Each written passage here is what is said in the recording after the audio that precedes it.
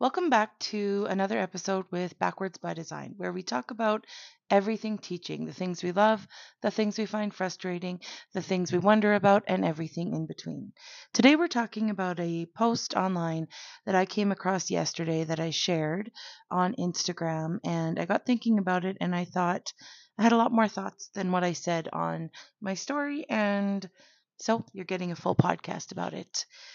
I know that there were probably people who looked at this post and thought that I don't potentially appreciate humor or being lighthearted. And I really, I do. And I value that part of my job in a really big way. And I appreciate when I meet a colleague that comes across, my path that I can have those moments of lightheartedness and finding humor in all the pieces of our day as a teacher in the classroom, in a school, because sometimes I think if we don't find that humor, the days get really, really long and the job gets really hard.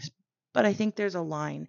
And the post that I'm talking about came from a popular account that thousands of teachers follow, and they do share some things that, yeah, I've laughed at. But the one that I came across last night talked about parents and having their kids out of school for a lengthy amount of time.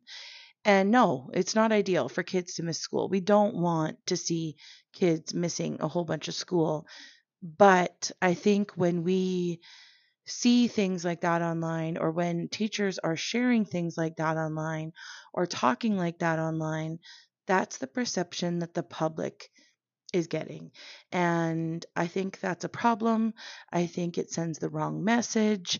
And I think people take it out of context, even when we are potentially well meaning and just finding humor in what is a tough job. But I think there's a time and place. And we need to think about that. And we need to think about the message that we're sending to parents.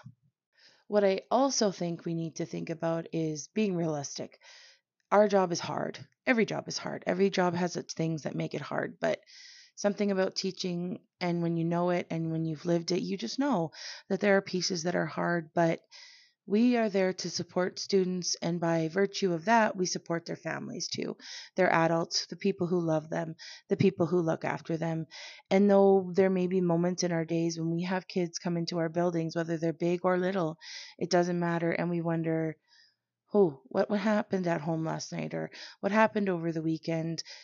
The kid looks tired, maybe they're grumpy, maybe there's all kinds of different things that are coming out. But what we can never forget is that parents love their kids. And if we don't remember that, then I think we have a bigger problem on our hands. And if you know what's happening in Saskatchewan right now, there's a big problem on our hands in terms of how education is being supported in our province. And that's not what this episode is going to be about, but I think we need to be mindful as educators the message that we're sending out. And no, I'm not saying that we shouldn't participate in humor and we can't have our own lives outside of school, but I guess I'm just thinking about how if we approached what we share, what we see, what we do online, and what we're sharing with families and what we're just sharing with the public in general, I think we might start to see a slight change in how the public sees education and the overall perception that education has. And maybe that trickles into our classroom later on. I don't know. But what I wanted to talk about first was the differences, because I do believe there's a difference in how kids can miss 2 weeks of school, like this post talked about. Like I said earlier, parents love their kids. We know that. We should understand that. The difference between how kids are missing school, I think, is important to talk about in this situation. Because if a kid is missing 2 weeks of school, there's something going on in their life. And as an educator, we want to try and figure out what that is and how can we support that child and their people at home, their adults at home, whoever's loving them at home, and do they need our support, and what does that look like? And I think how kids are spending their time outside of school is huge in terms of how we approach them missing school. Because if a kid is missing school and they are sitting at home watching TV all day, playing video games all day, maybe not under the supervision of an adult. Maybe they're not getting the nutrition they need. Maybe they're just sleeping at home all day and there's not really a lot of life happening in terms of what they're doing in their day. Yeah, then I think we have work to do.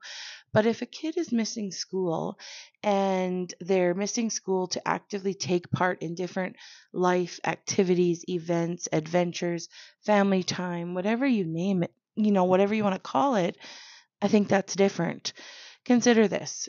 What about if you have a family who one of their parents had to work away from home for 3 months and now they've come home and that family wants to take a week to go away and just spend time together as a family?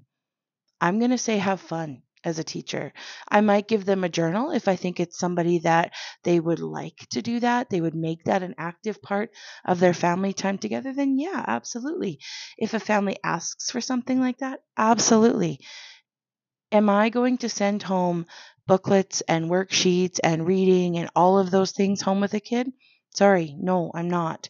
If they're in high school, I'm not sending them home with a big research project that they need to complete in those 5 days or whatever it might be, because what their family is telling them is, hey, we are valuing family time and let's go do it. Let's enjoy it. Let's experience life together. Now, I know I'm going to ruffle a few feathers with this one, but what am I doing here if I don't, I guess? The number of times that I have heard different colleagues, parents, you name it, talk about, well, all these kids, they're missing so much time for hockey or dance or football or gymnastics or you name it. You know what? Those kids are getting life experiences that are teaching them to face challenges in their life and to try new things and put themselves out there. And I think there's a lot of value in that. I've also heard people talk about, well, this family went away for 3 months to their home country, and how am I supposed to keep this child up to date? And you're not. You don't have to. That family is saying, hey, we are prioritizing this right now, and this is what we're doing. And I don't think as teachers, we need to send home or send with them a whole bunch of homework. If that's the kind of learning that we think those kids maybe are needing, then I think we need to take a look at how the learning in our classroom is happening and what that looks like. Because if that's how the learning is happening, then what kind of learning is that? And that potentially is another topic or another podcast episode. But I just want to say that I think there can be value in kids missing school here and there. Now, do I think a kid should miss 2 weeks of school every month? Do I think kids should miss a week of school every month? Do I think kids should miss a week, a day every week? No, I don't. But do I think that there's times when there is value to kids missing school? Yes. Do I also think as a teacher you can say to families, you know what? Our learning in our classroom does not involve work that you can take with you for a week, 2 weeks, a month, 2 months, 3 months, whatever that means. Yeah, I think that's fair. Can you give them things to document and share their experiences? Sure. Have them take a whole bunch of pictures and build a presentation to give to the class if that fits into your classroom. Have them read a novel if you really think that that's what they need to do during that time. I don't know that they do. I don't think that they do, but I do think there are different circumstances, there are different situations, and all of that has to be taken into consideration. I don't think making fun of or poking fun of parents, adults, families for wanting to value time outside of a pretty structured school environment is necessarily a bad thing. I think something else that's important to mention is that yes, I think the basic skills that come from school, especially in elementary school, where we're learning how to read, we're learning how to write, we're learning how to understand numbers, we're learning how to communicate on all different levels. Yes, we need our kids in the world to understand how to do that and what that looks like and how they do that. But I think we also need to consider that there's a lot of value to things that happen in life outside of the classroom. One of the things that I know that I've heard other teachers talk about in the past is about, well, they weren't here. How am I supposed to give them a mark? How am I supposed to do this? What am I supposed to say? You know what? You say they weren't there and then you leave the mark.